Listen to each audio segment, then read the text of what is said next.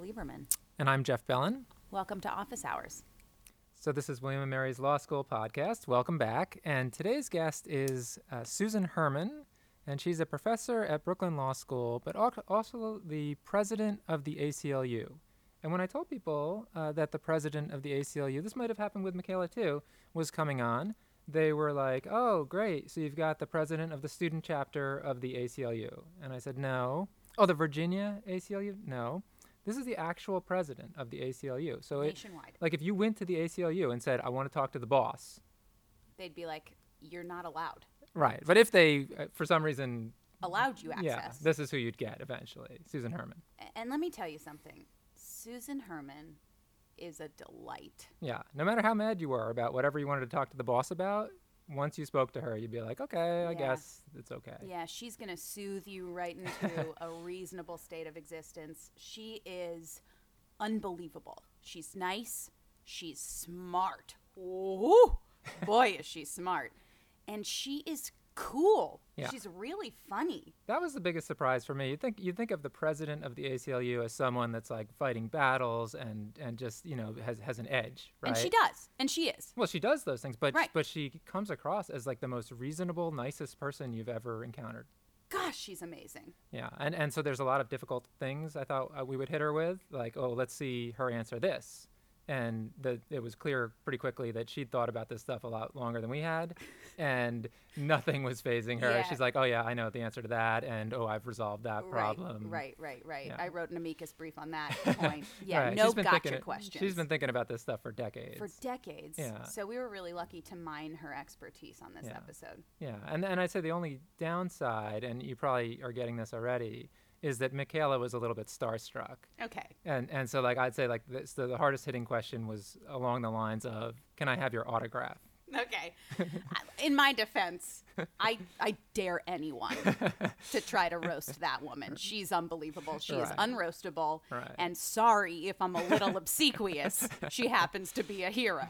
Right. Well, after asking Professor Chasen if he had had any friends growing up, I thought A fair question. I thought the listeners were expecting a little more hard-hitting journalism, which they've come to expect from the Office Hours podcast. Sure, yeah. And we get that. We get that. People are relying on us for certain things. So I'm luckily sorry. I stepped in, I thought, and tried to bring some of the edge that people are looking for when they tune in, because they weren't getting that from Michaela in this podcast. Look, it wasn't my week, okay? It wasn't my week. We got a good cop, bad cop dynamic, and this week Bellin was bad cop. So we hope you'll enjoy, well, you know, and won't be too disappointed in No, this. but I think it was really interesting. And the other thing that's just fascinating about speaking with her is at a time when the country has a lot of kind of partisan fighting going on and ideological divides, hearing from her on this kind of principles that the ACLU stands for, whichever way they come out, was kind of refreshing, right? And you may not agree with the things she says, but the kind of way that she approaches problems as like, here's the principle, I've had this principle for 20 years, and I apply it no matter who's the speaker or what the situation was, is kind of something that I think we could see more of. Look, you're not going to hear otherwise from Right, me. I'm obsessed with her. Yeah, so Michaela is a big fan, and you'll see that during the podcast. So stay tuned. I think this is a really good one.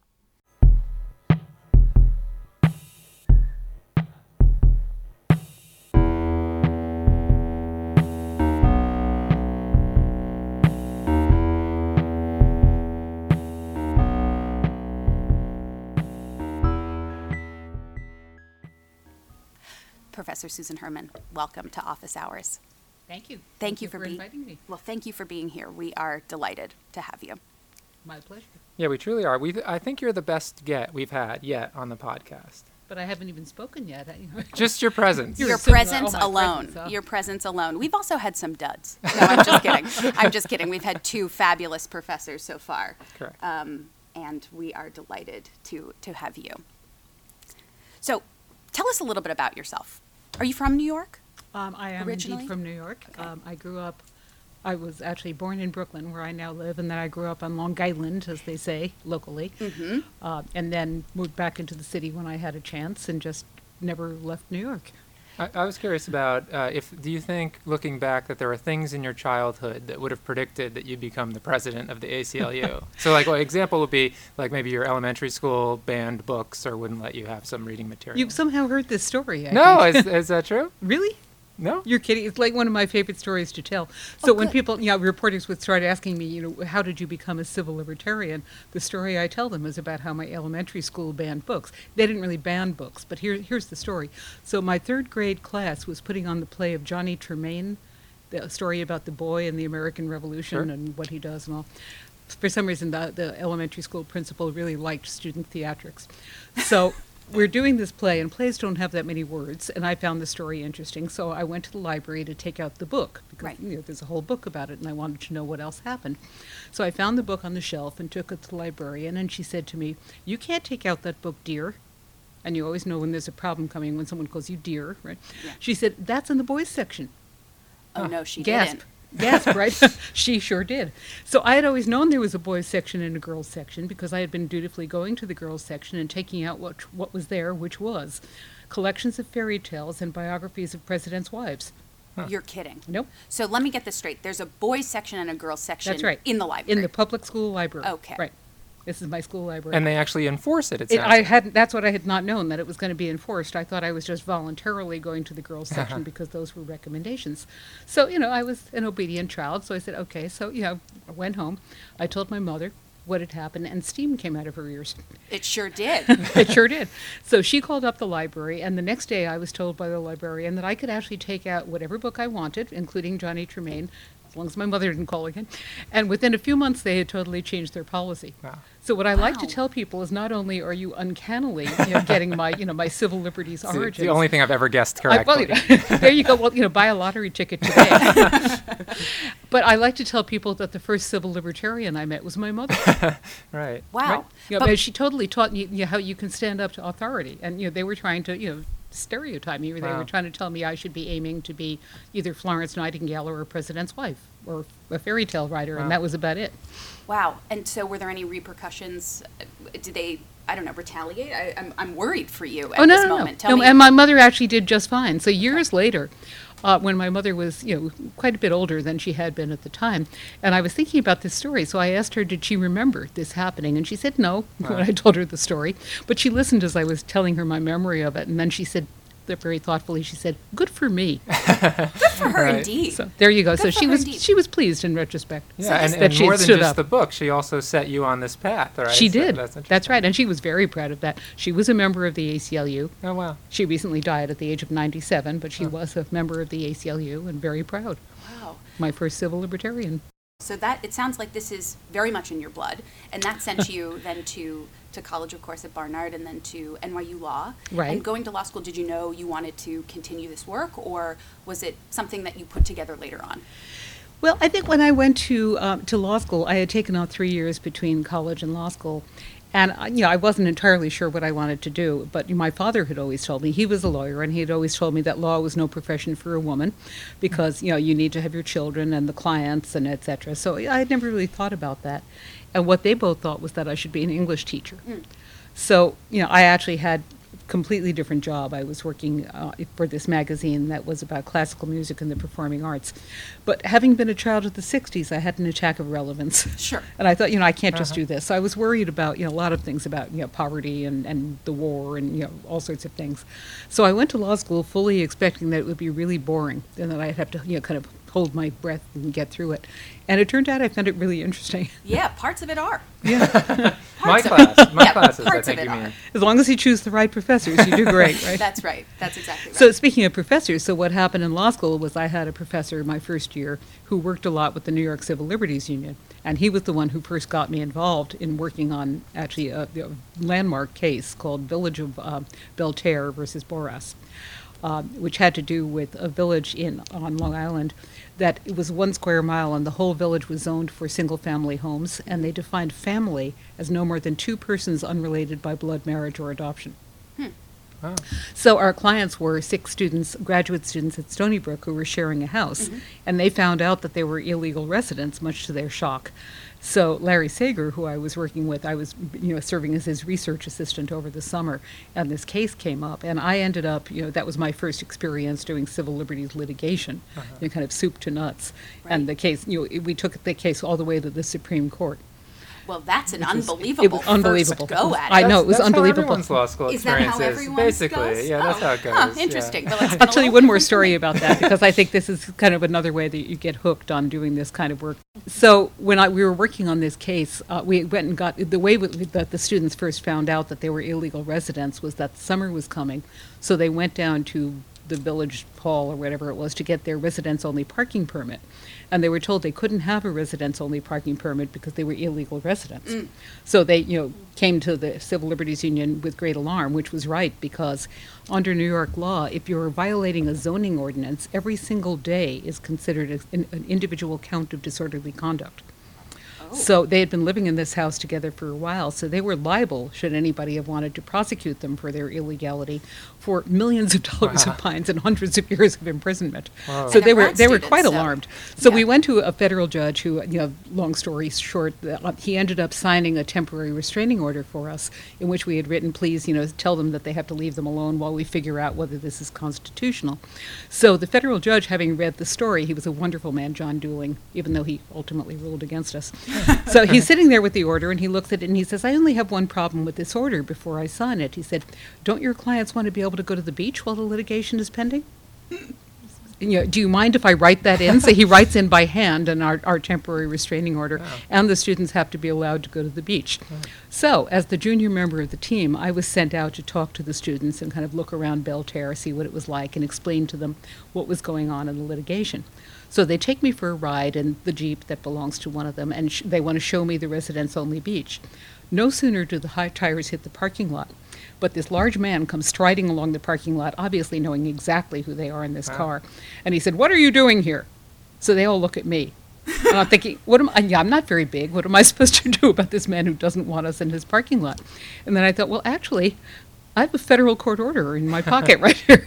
So I kind of drew myself up and I pulled out my federal court order and I said, I'm with the New York Civil Liberties Union, sort of.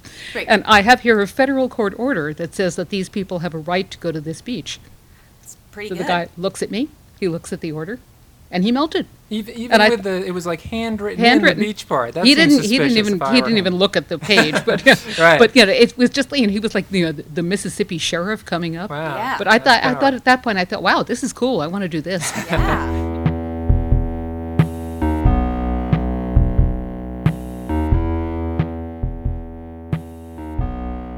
And tried it. so eventually you get onto, then you're like at the ACLU for decades at that point. I mean, I don't want to say too much about that, but with the like, ACLU. I actually yeah, went into so you teaching. start as a general counsel maybe, and then you're Right. on the Yeah, right. board, and then you're the president, and so like basically this is how I would think of it.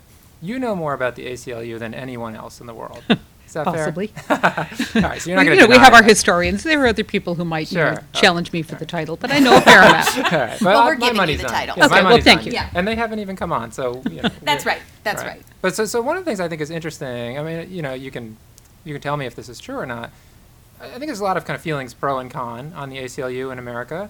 And so when I was doing my research, which was brief as usual, but I checked on the Google. We're all about cursory research. Right, because Yeah. it's more impromptu. It That's feels right. Okay. So Organic. yes, that's the reason. And one or two links down when I did my search was this link. It said the ACLU, the machine of Satan. I mean, I didn't click on that because I kind of got everything I needed to know from the thing. But it made me think that you might get a lot of email and calls and things. I mean, is that right? And at some point, are you kind of like, enough with the free speech? I could use a break from this. I mean, is there a lot of pushback and things like that? There is a lot of. I get mail of all sorts, and I think a week after being elected president, I got what was actually voted hate mail of the week Oh, in really? the office. I also have one of the things that's very interesting is that somebody at some point decided that it would be really fun to send people at the ACLU Christmas cards. because we're supposed to be at Oh. war against Christmas, which Right. is ridiculous. We support freedom of religion. Right. It's just we think there's more than one religion that people might have. So I've gotten some lovely Christmas cards, one of which was from a nun in St. Paul who was praying for me to come to Jesus. And, that's just lovely. That's nice. And people who are generally confused, they would say, well, I don't understand why the ACLU takes this position. But then I also got a Christmas card from a gentleman in Tennessee. It was a beautifully engraved card with beautiful blue and snow and so on the front. And it said, may the blessings of the season, whatever. And then it had his name engraved inside the card. And below that, he had written in beautiful script, he wrote, may the good Lord strike you dead. So Yeah. I get many kinds of reactions. But what I like to think is I think that the ACLU in many ways is a very conservative organization. We're really just about fundamental American values. And I've been to many places where I talk to people who don't expect to agree with us. And when you talk for a while, it turns out they actually do. Yeah. Well, that's something I wanted to ask you about, sort of unlikely alliances that you end up forging. Are there any alliances that make you particularly uncomfortable, or are those the moments that you double down and you say these are exactly the bedrock principles that motivate our existence? Well, I think both of the above. I mean, in terms of alliances, we have a lot of strange bedfellows, Right. where one of the very important kinds of work that we're doing lately is criminal justice reform. One of our top priorities, because mass incarceration in this country is just out of control, as you well know, Jeff. And so we're really looking at ways that you could get rid of cash bail so that jail doesn't become debtor's prison, Right. because what people can't afford. And the fact that we have more prisoners than anyone in the world, any country, either by percentage or just by population. And it doesn't make sense. So in that effort, we have one person I know who's terrific is the woman who does the criminal justice work for the Koch Foundation.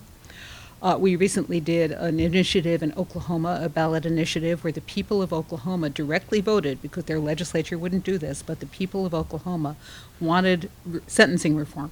They wanted some of the money that was being spent on locking up drug offenders and so forth to be put into more treatment programs and things that would make people not need to go to prison. So we had an amazing coalition on that, and there were people with Right on Crime. There was the former Republican Speaker of, I think it was the House in Oklahoma, was the chair. And so we have a lot of alliances, and that to me, may be strange bedfellows, but we totally agree. And Right. we don't agree with the Koch brothers on everything, but we sure agreed on that. And so we work beautifully together. What's a little bit more difficult is some of our clients. So as you're saying, Michaela, so we've had in the past, because our First Amendment work has always been content neutral. Right. And our North Star is content neutral. It doesn't matter whether or not we agree with the speech that what somebody wants to say in a demonstration, in a newspaper, in a pamphlet. We believe that people have the right to decide for themselves what they say, and that the danger of government censorship of speech, that there will be bias or abuse, is much greater than whatever dangers are posed by free speech. But I'll tell you, there are times when we just have to hold our noses. That ever since representing the Nazis in Skokie, Right. we've represented the Klan, we've represented the West. We haven't represented the Westboro Baptist Church, but we filed a brief in that case. And I was in the Supreme Court the day that case came down, saying that the Westboro Baptist Church had the right to do the horrible, disgusting things they were doing. This You is at blame- military funerals. and- at military funerals, they would tell the grieving family that the reason that their son had died was that the United States is not sufficiently homophobic, and we let Right. gay people into the army, and it just disgusting in 17 different ways. And I have to say, I was not happy. It's not like you wave the flag and say, "Hooray, we won." Right. It's just you just have to swallow deeply and say this is on principle. And to me, I think law students could really relate to that, because it's like criminal defense attorneys Right. often get a lot of grief. How can you represent those people? And the lawyer's answer is, I'm not representing the crime. I'm representing the system. I'm representing due process. So to me, when we represent somebody like a white supremacist, we are not advocating for the speech in any way. In fact, I hate it. I don't like what they're saying. But we have to look past the client to the fact that we're representing a principle. And in fact, some of the cases that we litigated in the 60s, that the NAACP litigated, were the cases that allowed people in the civil rights movement to be able to speak and to demonstrate were based on earlier cases like Brandenburg versus Ohio, which was about the right of Ku Klux Klan member to speak. And and that's something I wanted to talk to you about a little also. I think that is the thing that people know the ACLU for is this kind of adherence to the principle that causes the ACLU to represent people that you wouldn't think they Right. would. And I wonder now, I know there's been news coverage that after the election, the ACLU, I think, got maybe a ton of new members and maybe doubled. Is A that ton and a half, more than Yeah. doubled. We Yeah. got over 1 million new members, and Wow. we have about quadrupled, I think. Wow. Right, and so that gets to my question of, like, in this era, it seems like there's such a push for people to be on a partisan side or an ideological side. That is that something that's affecting the ACLU? Is it harder to stand up for the principle now than it maybe used to be? I don't think it's harder to stand up for the principle. We are still nonpartisan. But I have to say what's hard, it's not hard for us to stand up for principle, but it becomes increasingly difficult to say what it means to be nonpartisan when the federal government every other day has a major assault on civil liberties. I see. So a lot of our new members, I mean, here's what's difficult. Many of our new members just expect us to be anti-Trump all the time. Right. We're, kind of agreeing with the Democrats, and we're not. Yeah, there are times when we have represented Mr. Trump's followers at the Republican convention in Ohio, when there was an event zone that would have been too limiting on the ability of groups to demonstrate at the convention. One of our named plaintiffs was Citizens for Trump. And so I think, some of our new members are going to be surprised by this. But Jeff, I regard this not in some ways so much as a problem Okay. as an opportunity. Because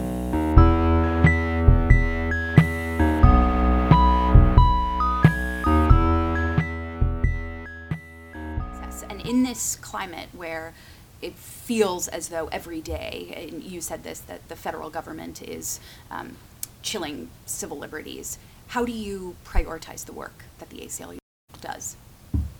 Well, what's interesting is we do have priorities. I mean, we do have our own silos, in effect. We have projects that, the Racial Justice Project and the Immigrants' Rights Project. But what we've done with a lot of our newfound contributions is we've created a Constitution Defense Fund so that we can, in fact, be using resources wherever they're necessary at the moment. Instead of trying to predict, we want X percent to go here and X percent to go there. So, everybody is doing work. And to me, to say which is the most important, that's like, Sophie's choice. Right. You don't choose among your children. Right. But at the moment, some of our top priorities, what we say in terms of what we're going out of our way to do, one of the things I mentioned before, which is criminal justice reform. And one reason why that's an important issue to us is that, first of all, so many people are affected by it. But a second reason is that it is a place where I think reform is possible and progress is possible because we have such strong bipartisan support.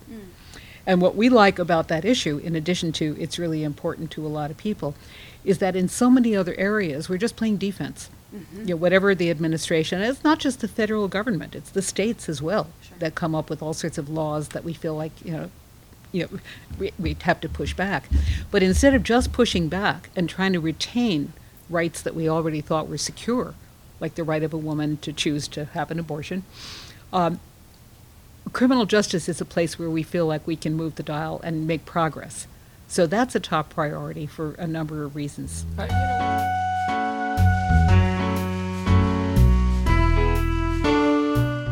That reminds me of another thing that I brought up with Michaela, that one of our goals, this is a secondary goal, was to have the podcast go so well that the ACLU would try to stop us from releasing the podcast. Right, and that would just be so we would ironic. represent you Yeah, if somebody was Wouldn't trying to that- stop you from right. releasing the podcast. Wouldn't it be like what a question we would ask that would cause you to say, "Oh, hold on, free speech generally, but this podcast, But not for you. yes, this Shut it podcast down." needs to be closed down." That would Well, get actually, some attention. can I tell you one of my favorite ACLU stories when people start accusing us of being hypocritical? Well, Yeah. how come you're never there when the American flag needs defending? Or how Right. come, you only represent Christians or you never represent Christians? And, like a lot of it is just not true. The Right. fact checkers will tell you.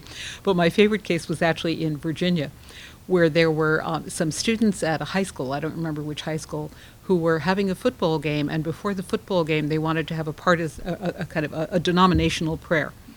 And so the ACLU of Virginia wrote them a letter to say, some students were upset about this, so they wrote a letter to the high school, to the principal, to say, you can't actually have a denominational prayer that's sponsored by the school. If the students want to pray, that's fine, that's their right, but you can't have the school sponsor a religion. at the exclusion of others. So evidently the school had lawyers, and they looked at this and they said to the principal, they're right. If they sue us, they're going to win. We're going to have to pay them attorney's fees, and we don't want to do this. Right. So the principal said, okay, you can't have you can't have your prayer. So some of the students who had wanted the denominational prayer were very upset by this, so they decided that what they wanted to do at the football game was to have an anti-ACLU demonstration. So the principal said to them, "You can't do that. That's going to cause, whatever. It's going to be too disruptive. You Right. can't do that." So, do you see it coming? Yes, Yeah, I think so. I do. Tell it more. What a great story. Yeah, Yeah. That's Okay, so great. the ACLU of Virginia wrote a letter to the principal to say, "Let the kids have their anti-ACLU demonstration. Really, that's free speech." Right.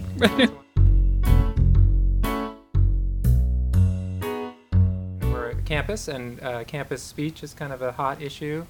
And so where do you see there? I mean, have things changed? It seems like there's a sense that generally people like the idea that they want to hear from all voices, except if it's something they really disagree with, Right. And then maybe that should be stopped in some way. And so this is a kind of it's everywhere, but also pointedly on campus.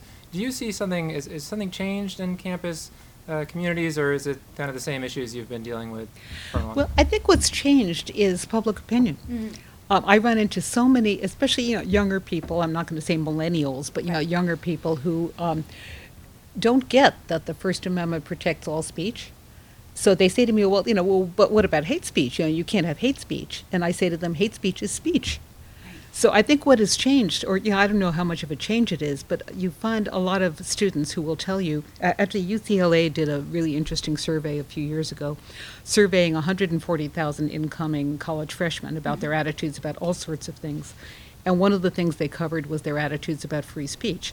So they asked people, okay, so do you think that your school should protect you against really, out there extremist speakers? And a supermajority said yes. I think I should not have to be exposed to people who are saying really horrible things. Another question was, do you think that the right to dissent is important?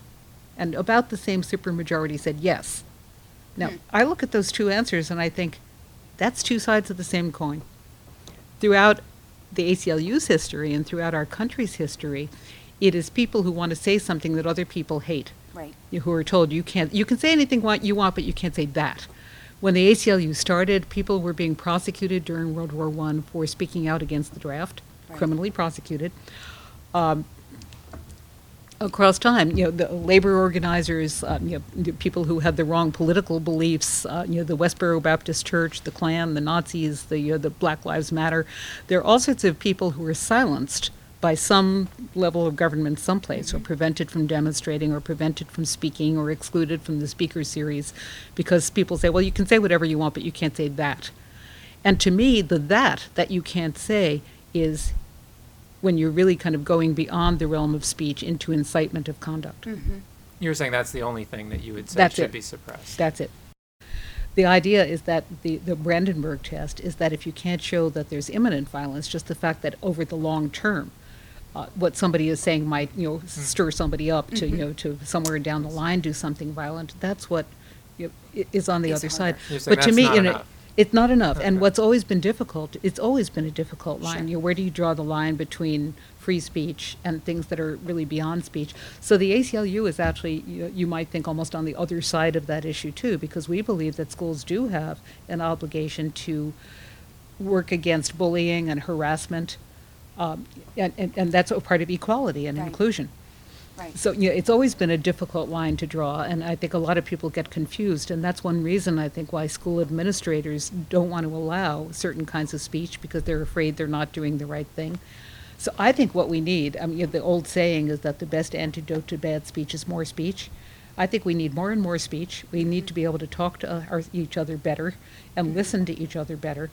And the conference that I'm attending tomorrow, I think we're going to be talking a lot about this, about whether the First Amendment is under fire because of the fact that people are just assuming that you can just take certain kinds of speech off the table. Right. When in fact I think the better way to deal with it is to build a cocoon around it of more discussion. So if you're going to have a extremist speaker on campus, I think what you need to do is to arm the students, so to speak, with ways to talk back. What are these person's arguments? What are the counter arguments? What would you say about this? The other thing I want to say, too, is I think that some of the schools where there have been the most issues, where people really get upset, it's really about issues of equality and inclusion. Because when you have minority students at a mostly white university and white extremists are making racist jokes and making them feel, and putting up racist posters and making them feel excluded, the reason they're feeling excluded is that they were already marginalized and feeling so fragile that the joke can kind of make them feel over the top. So it seems to me that instead of saying you can't say that and focusing on punishing or disciplining the speaker, kicking the speaker out of school, what the schools need to focus on is what they should be doing, Right. which is instead of having token diversity, to really work toward inclusion.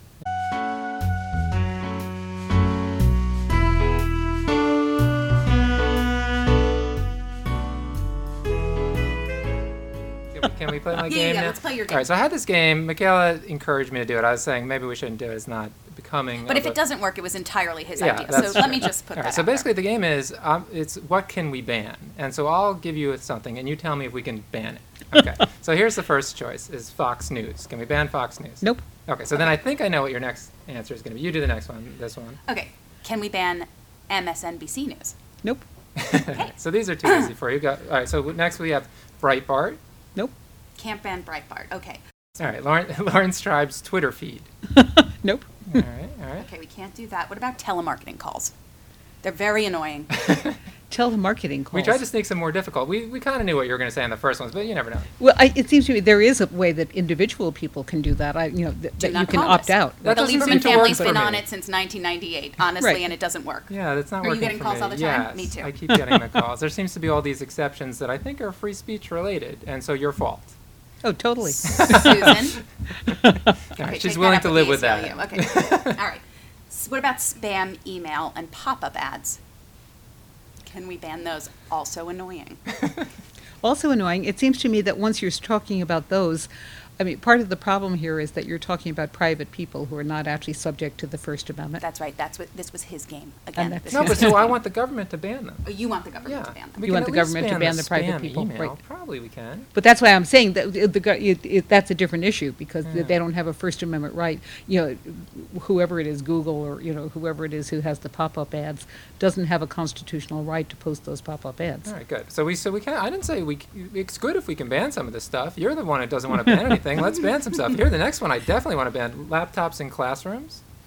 Well, I personally have a hard time with that, because as a civil libertarian, I kind of feel that students should make the choice. Yes, but But I do tell them turn off the internet. Yeah. there you I do go. tell them, I don't want them Oh. shoe shopping or watching porn during my class. You have a right to do that, except in my classroom. Not quite the civil libertarian we thought you were. Huh, Right, when it interesting. strikes But close to home. what people say is that my right to free speech goes as far as your nose. So what I tell them is that the other students are going to be distracted if they're making their vacation plans and watching porn. Well, thank God you banned laptops in your class. Oh, He's do already you? done it. He's I a tyrant. figured I could. And yeah, is but now that successful? Do you think that works? Yes, I think it works does for too. me. I actually think it works All right, too. Thank you. Yeah. Occasionally, a student will say something like, "Thank you for stopping me from using my laptop," but mostly they just grumble and say, Right. "Stop telling me what to Millennials. do." Yeah. They say I don't know how to write anymore without my Right, that's typewriter. right. Yes, that's part of I that. can't take notes. But so you're on the record saying that. So you just turn off the internet, so they can Yeah. still have their laptop, but they can't surf, and Yeah. then they probably don't use the laptop anymore. Yeah, some do, some don't. Yeah, I figure more of them getting accustomed to not using the laptop, because I have colleagues who ban laptops. Yeah, in that's class, actually and they get it's accustomed become a to lot that. easier because it's becoming more common. Right. All right. So the last one you'll appreciate. What about could we ban faculty meetings? Faculty. Oh, now that's important. Yeah, right. I'm sure you know the saying that somebody once said that the reason that faculty meetings are so intense is that so little is at stake. Yes. Yes. If no one had said that, I would say that. Like that is so true. Yeah. Especially if like you, if you've come from other areas of practice and so you've had other experience in the world where a lot rides on various decisions, and then suddenly you're fighting about like, can we have a 1-credit class Right. for 3 people. In What this about the thing. Keurig machine? Are we going to get it back in the The faculty no, the lounge? Oh, we had major disagreement about whether there could be a jukebox in the cafeteria, the And? student cafeteria. What'd you decide? Well, we don't have one, but I don't know that it was our decision, because I of was our just going to decision. say that the coffee machines was not brought to the faculty. Oh, that was wasn't? too important. Too That was important. too important. Handled Above your pay unilaterally by the dean. which is the trick to all of law school administration. That's right. You just whisper into the dean's ear. Well, I don't. No Oh, one. no, you No one don't. listens to me. But when it matters, One of my suddenly- colleagues once said that he thought that faculty members get paid for grading exams because the rest of the job is just fun. Ah, So maybe you could say that we also get paid for faculty meetings. So between your faculty meetings and coming to William and Mary Oh, to right, speak right. and traveling internationally, Some. how do you have time for it all? Like, I'm worried about you. How do you, Well, how thank do you. balance it all and then unwind? Do you? Yes, I do indeed sometimes. But what I like to quote, my friend Judith Kay, who was chief judge of the New York Court of Appeals, discovered after being chosen as chief judge that she was also chief judge of all the administrative judge of all the courts in New York. So she used to say to people, and this is the line I love to plagiarize, she said, each of these jobs takes 80% of my time. the other thing that's remarkable, so there's other people in the world who have tons of responsibilities. Yeah. They're not as kind of calm and reasonable as So Susan is. cool. Oh, I'm extremely reasonable. How have you managed? Civil Is it- libertarians are just reasonable. Is it when you leave the podcast? Are you going to start yelling at people Yeah. and like breaking Are you a things? monster in private? Be honest. Well, Claire? you could ask my husband. Oh, we'll get him on the next podcast. That's Right, we'll okay. do a series kind of digging that's deeper right, on that's right. the president of the ACLU. So you need a fun fact here, I think. So one Yes. of the things that I do, to unwind is I sing in a chorus. You do? I do. The choral repertory, the Mozart and Beethoven and That's whatever. amazing. And it Then ties that's into just really your nice. work pre-law school when you were working Right, in a the magazine. music part. The music It part. does. It does. What, But I just Are you an alto? I am an alto. I thought so. You Good seem ear. zesty enough to be an alto. Very good ear. Yeah, you're no soprano. You're no No, no. soprano. Sopranos stick to the girls section of the library. Well, it's also the altos are very reasonable. the altos are That's- very It's like, reasonable. you're doing the supporting part and you're not always showing off with the Ah. melody. That's right. And it's the Real hardest line. team players. It's the hardest line to sing in the harmony. Sort of like It the is ACLU. indeed. Plus, the other thing I really like about chorus rehearsals is it's about the only thing in my life that I'm not in charge of. I'm not in the front of the room. I don't have Right. to run it. I just sit down and, Isn't that great? It Well, is. thank you so much for coming. my pleasure.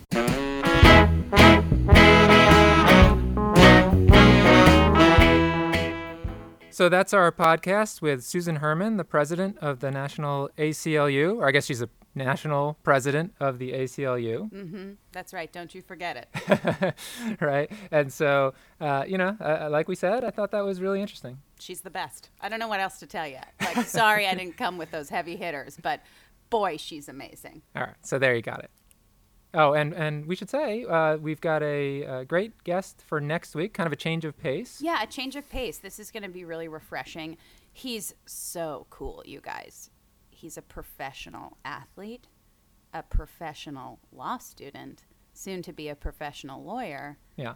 and an all-around great guy. Yeah. His name's Bill Bray, and he's coming up next week. Yeah, so a longtime Major League Baseball pitcher who is now a 3L at William & Mary Law School and had a lot. I think he'll have a lot to say about, or we're just going to try and ask him about, the transition from being a big-time athlete to being a big-time law student. Yeah, something you know well, right, Belen? Exactly. Right. Playing, I did play soccer in high school, and so I knew a little about this experience from having played soccer in high school to Sure, becoming sure. a law student. Yeah. A lot of people would see me on the street and be like, "Hey, didn't you play at Yeah, Suffolk hey, High Fancy School? Feet Belen. Yeah, sure. Right. Didn't you get in a couple games in your high school career?" Yeah. So that's to come next week. We hope you'll tune in.